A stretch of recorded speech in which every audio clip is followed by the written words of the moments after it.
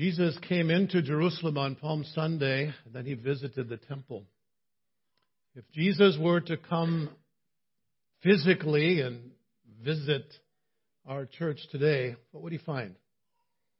Well, we know what he found in Jerusalem, and we turn to Matthew chapter 21, verses 12 through 17.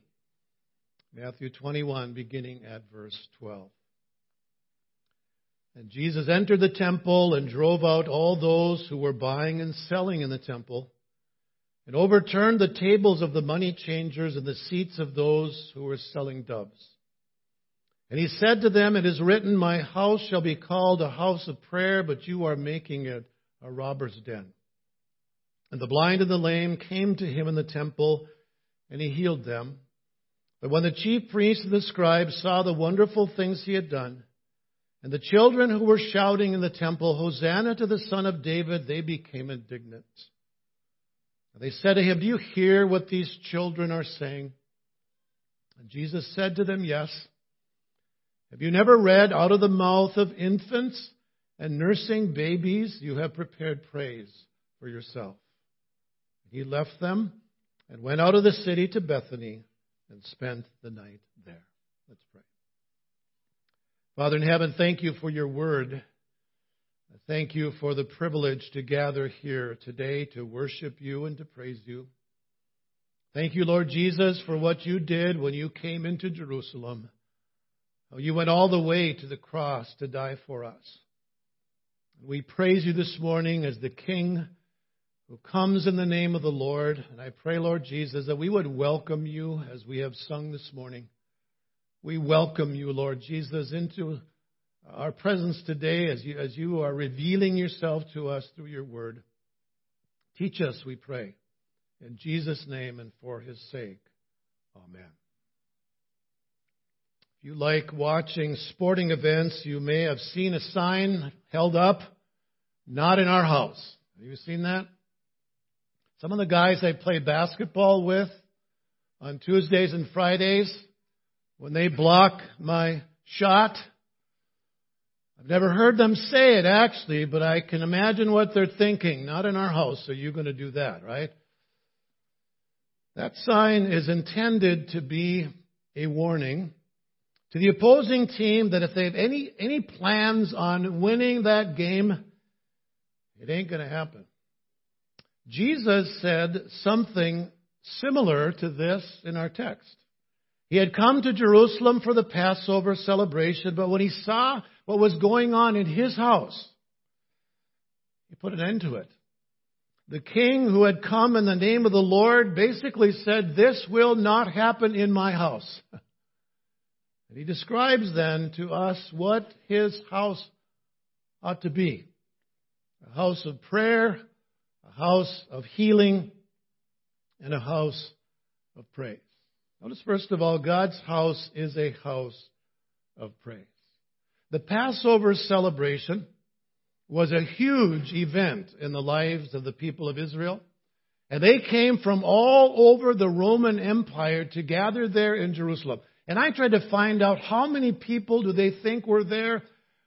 It ranged from 100,000 to up to 2 million. I don't know if that's an accurate description, but Jerusalem was literally bulging. And for many people, it wasn't very practical to bring a sacrificial animal. And many of them didn't have Jewish currency to pay the temple tax. And so there was money changers, and there were those who were selling animals and doves for sacrifice to go on during the Passover. And at the time of Jesus' ministry, this had become a huge business. Under the high priest Annas, the religious leaders became extremely wealthy. Historian Alfred Edersheim describes it, how it worked. He said, in order to be able to exchange money and sell animals, you had to pay a franchise fee plus a percentage of income. The priest took part in this by refusing to approve sacrifices of animals that weren't purchased under the franchise groups. So if you brought an animal from wherever you were coming for Passover, the priest would look at it and say, no, there's a blemish there. You're going to have to buy one over there. And so they would have to go buy one, and they were literally charged about 10 times the normal price. And the money changers charged a 25% fee for their services. This business venture became known as the Bazaar of Annas. So you get a little idea of what it was like there and why Jesus did what he did that day. Kent Hughes describes it as a huge religious circus that resembled the bizarre mix of a county fair and the pit of a stock exchange. Does that give you a picture? A huge county fair and the pit of a stock exchange. The noise must have been annoying. Can you imagine animals and doves for all of those people coming? Can you imagine the smell in the temple courts that day as all of these people were coming to celebrate the Passover? And all of this took place, guess where? In the court of the Gentiles. So you had Gentiles coming, to celebrate the Passover. What kind of a testimony, what kind of a witness was it to those Gentiles who were coming to worship at the Passover? It's no wonder Jesus did what he did. An indignant response. Verse 12, Jesus entered the temple. He drove out all those who were buying and selling in the temple. He overturned the tables of the money changers and the seats of those who were selling doves. And he said to them, "It is written, my house shall be called a house of prayer, but you are making it a robber's den." In other words, not in my house is this going to go on. I wonder what would happen if Jesus came to every church gathered on Palm Sunday in our country today. What would he say? Would he say, "Not in my house"? Will you live this way? Will you act this way? Not in my house. The religious leaders saw the temple as a place for personal profit. They were literally stealing from those who had come to worship. And I can hardly fathom that. Can you imagine that?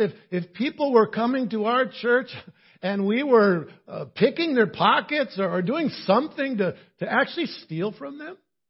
They were robbing the people by charging an exorbitant amount for these sacrifices. But they also saw the temple as a place of personal protection. It was viewed as a robber's den. What's a robber's den? That's the hideout, right? That's where robbers go when they've taken their stuff, and that's their place of protection. And so they saw the temple as their place of protection. Now, Jesus is quoting here from Jeremiah chapter 7 when he says, "My house shall be called a house of prayer, but you are making it a robber's den." Notice what Jeremiah says there in Jeremiah chapter 7, verse 8. He says, "Behold, you are trusting in deceptive words to no avail. Will you steal, murder, and commit adultery, and swear falsely, and offer sacrifices to Baal, and walk after other gods that you have not known?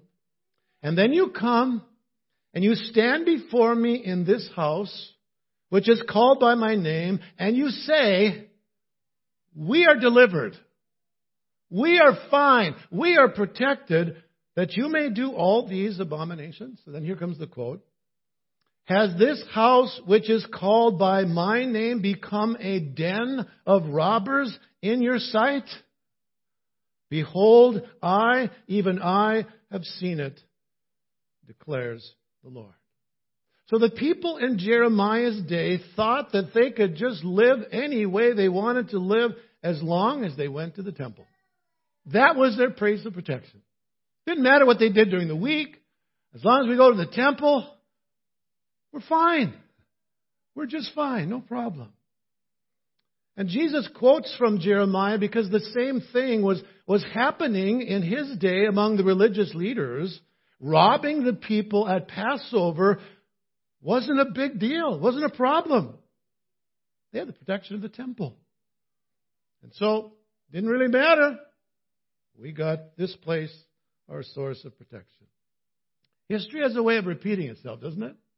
In Jeremiah's day, then in the day that Jesus walked the face of this earth. How about today? Many people think that they can live any way they want to live as long as they go to church. End up in church on Sunday. A couple of brownie points, right? Did God a favor. I actually gave up an hour of my life for Him. That'd account for something, right? Their place of protection. Well, look at what God said through Jeremiah to the people of his day. In that same chapter, Jeremiah chapter 7, verse 12, he says, "But go now to my place, which was in Shiloh, where I made my name dwell at first, and see what I did to it, because of the wickedness of the people of Israel. And now because you've done all these things, declares the Lord, and I spoke to you, rising up early and speaking, but you did not hear, and I called to you, but you didn't answer. Therefore I will do to the house which is called by my name, in which you trust, and to the place which I gave you and your fathers, as I did to Shiloh. I will cast you out of my sight, as I have cast out your brothers, all the offspring of Ephraim." So through Jeremiah, God is saying, you need to remember what I did to Shiloh, where my name dwelt, my place was. That had been part of the northern kingdom, the kingdom of Israel. But the Assyrians came in and took the northern kingdom captive, and they destroyed that temple in Shiloh. Christopher Wright says, by Jeremiah's day, Shiloh would have been an overgrown ruin, a future tourist attraction. It had once been the place where the Ark of the Covenant had been stationed, where there had been a central sanctuary for the tribes of Israel, while Jerusalem was still a Jebusite city. But now, abandoned, derelict, most likely destroyed by the Philistines in the end of the 11th century BC. And so Jeremiah says, go look at Shiloh. Go and take a good look at Shiloh and see the future of this place you are so proud of and in which you feel so safe. So the temple in Shiloh was destroyed. The temple in Jerusalem was destroyed. And now look at what Jesus is saying about the temple as He came into Jerusalem on Palm Sunday. Luke mentions this, Luke 19, verse 41.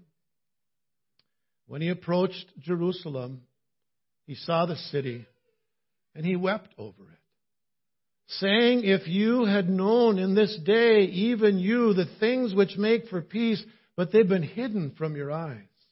For the days will come when your enemies will throw up a barricade against you. They will surround you. They will hem you in on every side. And they will level you to the ground and your children within you. And they will not leave one stone upon another. Why? Because you did not recognize the time of your visitation. So in Shiloh, in Jerusalem in the Old Testament, that which the people were trusting in, the temple, was destroyed. And Jesus said the same thing is going to happen. And it did, didn't it? 70 A.D. Romans came in. They leveled the temple to the ground. The very thing that the people were trusting in. As long as I go to the temple, as long as we have this beautiful building, we're fine. And Jesus said, I will destroy that which you're trusting in because you're not trusting in me. So, did Jesus leave His people without a temple? It might appear that way.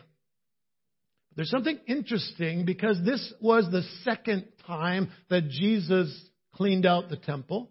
There was another time he did that back in John chapter 2. And you find something interesting there. John chapter 2, verse 13, the Passover of the Jews was near. And Jesus went up to Jerusalem. And he found in the temple, guess what? Those who were selling oxen and sheep and doves, the money changers seated at their tables. And he made a scourge of cords and drove them out of the temple with the sheep and the oxen. And he poured out the coins of the money changers and overturned their tables. And to those who were selling doves, he said, take these things away. Stop making my Father's house a place of business. Then notice what happened. Verse 18, the Jews then said to him, what sign do you show us as your authority to do these things? Like who are you, right, to do this? Jesus answered them. He said, to destroy this temple, and in 3 days I will raise it up. The Jews then said, it took 46 years to build this temple. Are you going to raise it in 3 days? What did Jesus mean? John tells us he was speaking about the temple of his body. Did Jesus leave them without a temple? No. Jesus is the true temple of God. And He is the only one who can protect us from judgment. A building will not protect you from judgment. Coming to church will not protect you from judgment. Only Jesus can. We just sang, He is the way, the truth, and the life, right? No one comes to the Father but through Him. Jesus is that temple. And when we receive Him as our Savior, we become the temple of the Holy Spirit, right? We don't need a building to worship. I'm thankful for this building. Beautiful place to worship. But by entering this building does not spare you from judgment if you don't know Jesus. So there's the question. Do you know this one who came into Jerusalem on Palm Sunday? The one about whom the children sang, Hosanna to the Son of David? We need to know Him. And when we know Him, we are protected from judgment. There is no condemnation to those who are in Christ Jesus. Notice, secondly, God's house is also a house of healing. A house of healing. Although Jesus expressed great indignation for those who misused His house, notice how He offered great hope for those in need. Verse 14 says that the blind and the lame came to Him in the temple and He healed them. Now, I find it interesting to notice that it was after Jesus threw out the money changers and the animal sellers that the blind then and the lame came to Him in the temple. They must have sensed that Jesus welcomed them there, which was something they probably hadn't experienced before. You know why I say that? During the days of Jesus' earthly ministry, the blind and the lame were not really welcomed by the religious leaders because they believed the reason they were blind or lame is because they'd sinned. They're being punished. And so why would you welcome those whom God is punishing? That's kind of the thinking of them. And we see an example of that in John chapter 9, verse 1. As He passed by, He saw a man blind from birth. And notice this, His disciples asked Him, Rabbi, who sinned? Was it this man or was it his parents?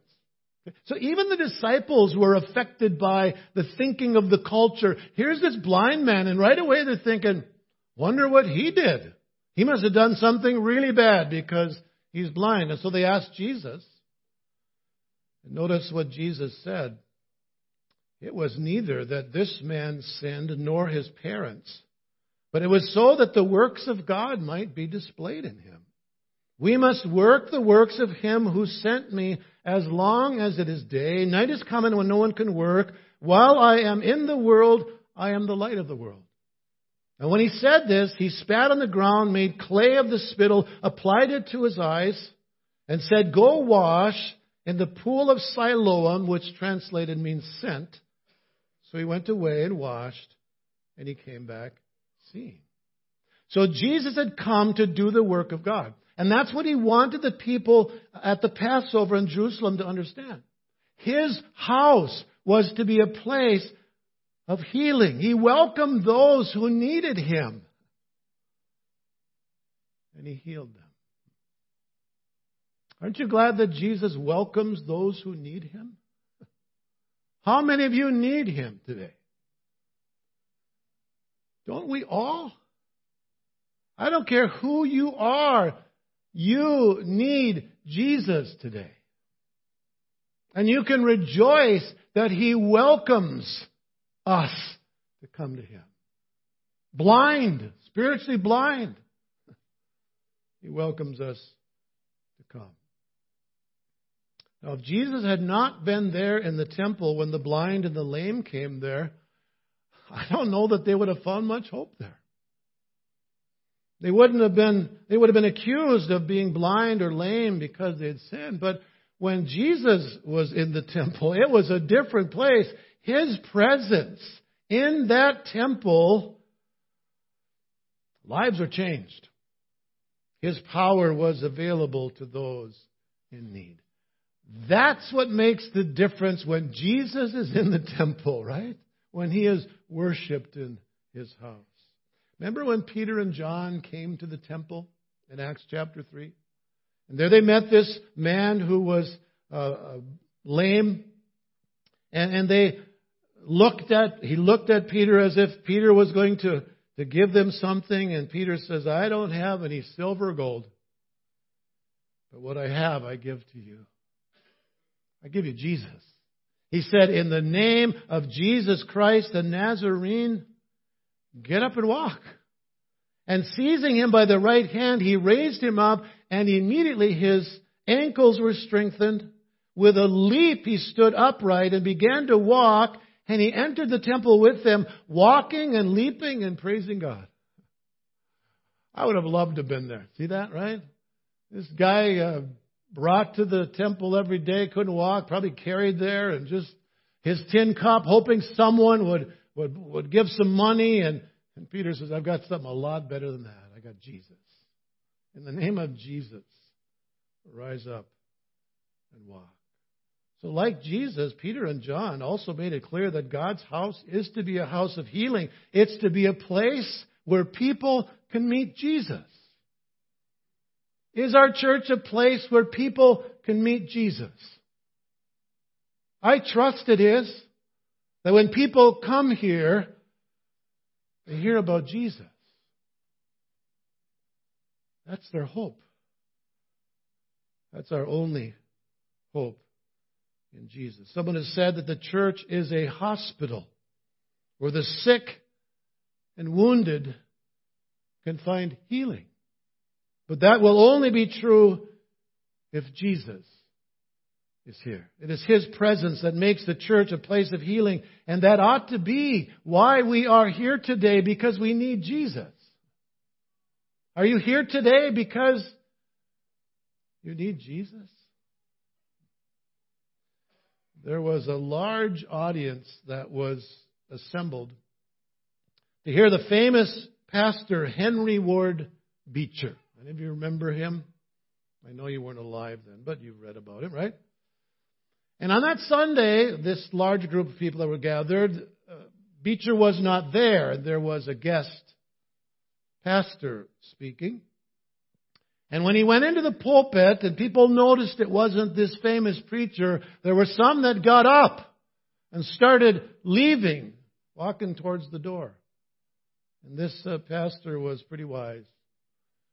He said, all who have come here today to worship Henry Ward Beecher may now leave the church. All who have come here to worship Jesus, stay in your seats.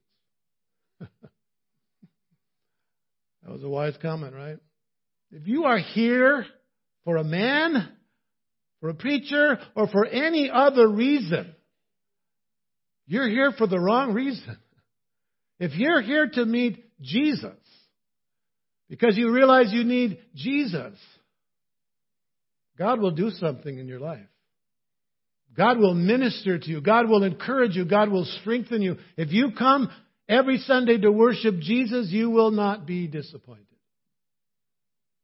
Anytime His Word is proclaimed, He is here, right? Jesus speaks through His Word. So God's house is a house of prayer, a house of healing. And then thirdly, God's house is a house of praise. And we see that in the lives of the children. The children have something to teach us about praise, don't they? When they're up here singing, I can see it on your face. I get up here and preach, and it's like, what happened to all those smiles, huh? Yeah, children teach us something about worship. So they were praising Him, but the religious leaders weren't happy about that. Verse 15, but when the chief priests and the scribes saw the wonderful things He had done, couldn't deny it, and the children who were shouting in the temple, Hosanna to the Son of David, they became indignant. And they said to Him, do you hear what these children are saying? Did you hear what the children were saying this morning? I hope you loved it. Because they were talking about Jesus, singing about Jesus. Do you hear what these children are saying? If the religious leaders had been asked why they were so indignant when Jesus was praised by the children, they probably said, well, this is blasphemy. This is blasphemy. Only God should be praised, not this Jesus of Nazareth. But you know what? Matthew informs us a little bit later in his book, his gospel, the real reason. Matthew 27, verse 17.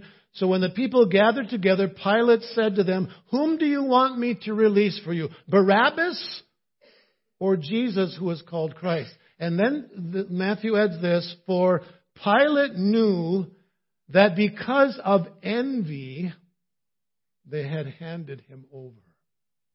Why? They were jealous. They were envious. And that's why when Jesus comes into town and all of these people are shouting Hosanna, and then He goes to the temple, their place, their house, so they thought, and these children are just shouting praise to Jesus, and what are they thinking? This is our house. This is our place. This Jesus of Nazareth.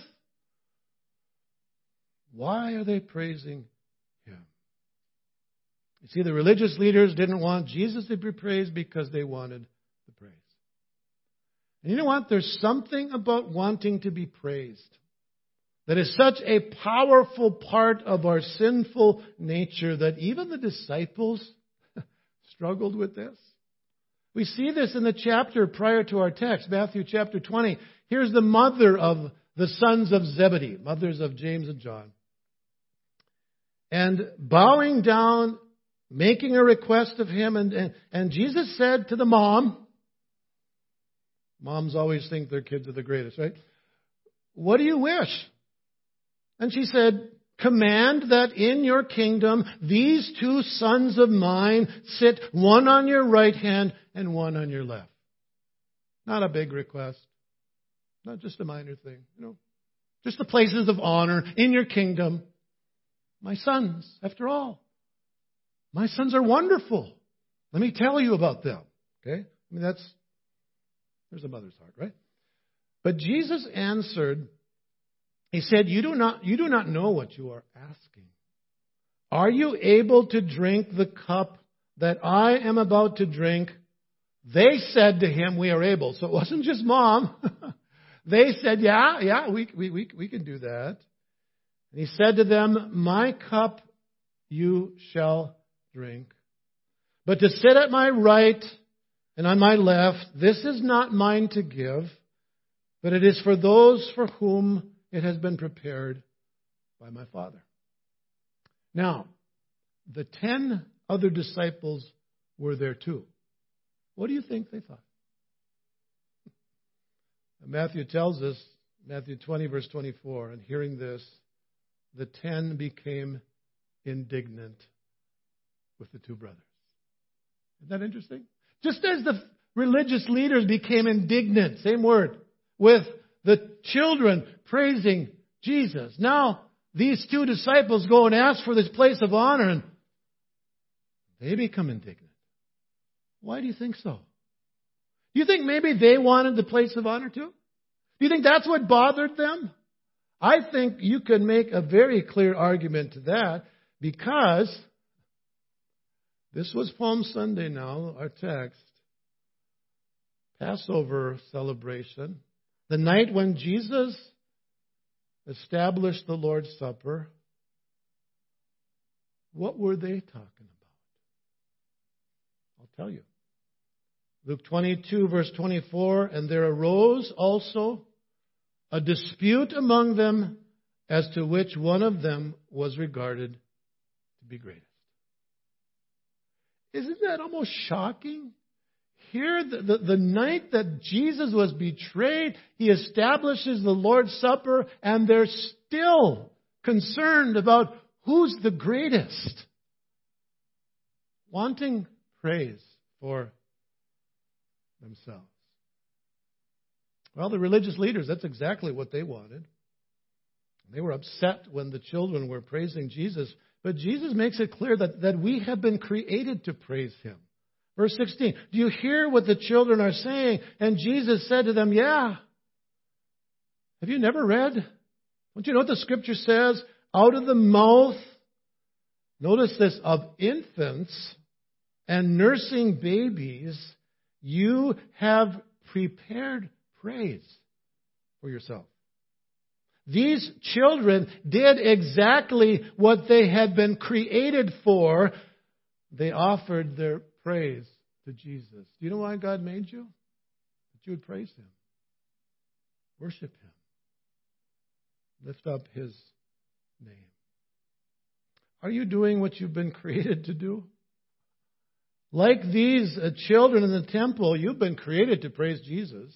And if you think about it, there are many reasons why we ought to praise Him, right? He's the one who's made us, created us, wonderfully and fearfully made, graciously given us life, faithfully provided for all our needs. And most of all, why did He come to Jerusalem that way? To give His life on the cross.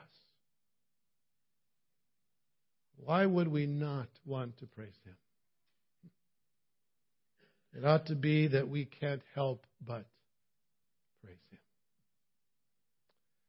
There was an older woman who dearly loved Jesus.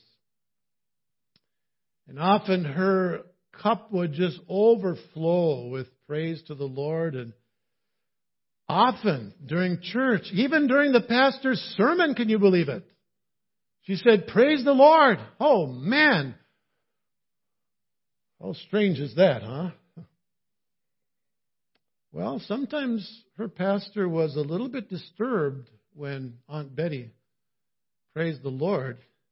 He'd lose his train of thought for a moment because it was so shocking that someone would actually say, praise the Lord during a sermon.